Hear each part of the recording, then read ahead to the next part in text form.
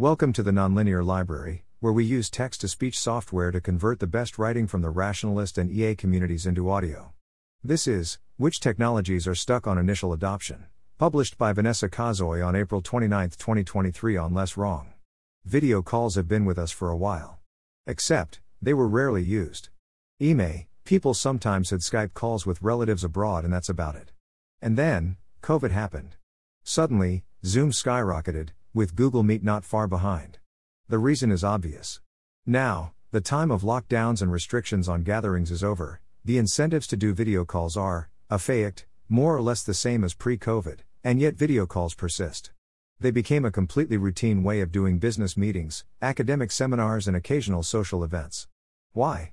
It's just the initial adoption barrier. Once everyone did lots of video calls, and realized they are actually pretty convenient, they just kept using them. So, here's a fun question. What other things are like video calls in the pre-COVID era? That is, the technology exists, more or less, maybe the UX needs some trivial improvements, the use cases exist, only nobody uses it just because they're unaware or because it's not a normal thing everyone does.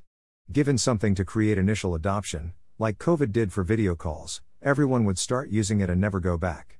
Thanks for listening. To help us out with the Nonlinear Library or to learn more, please visit nonlinear.org.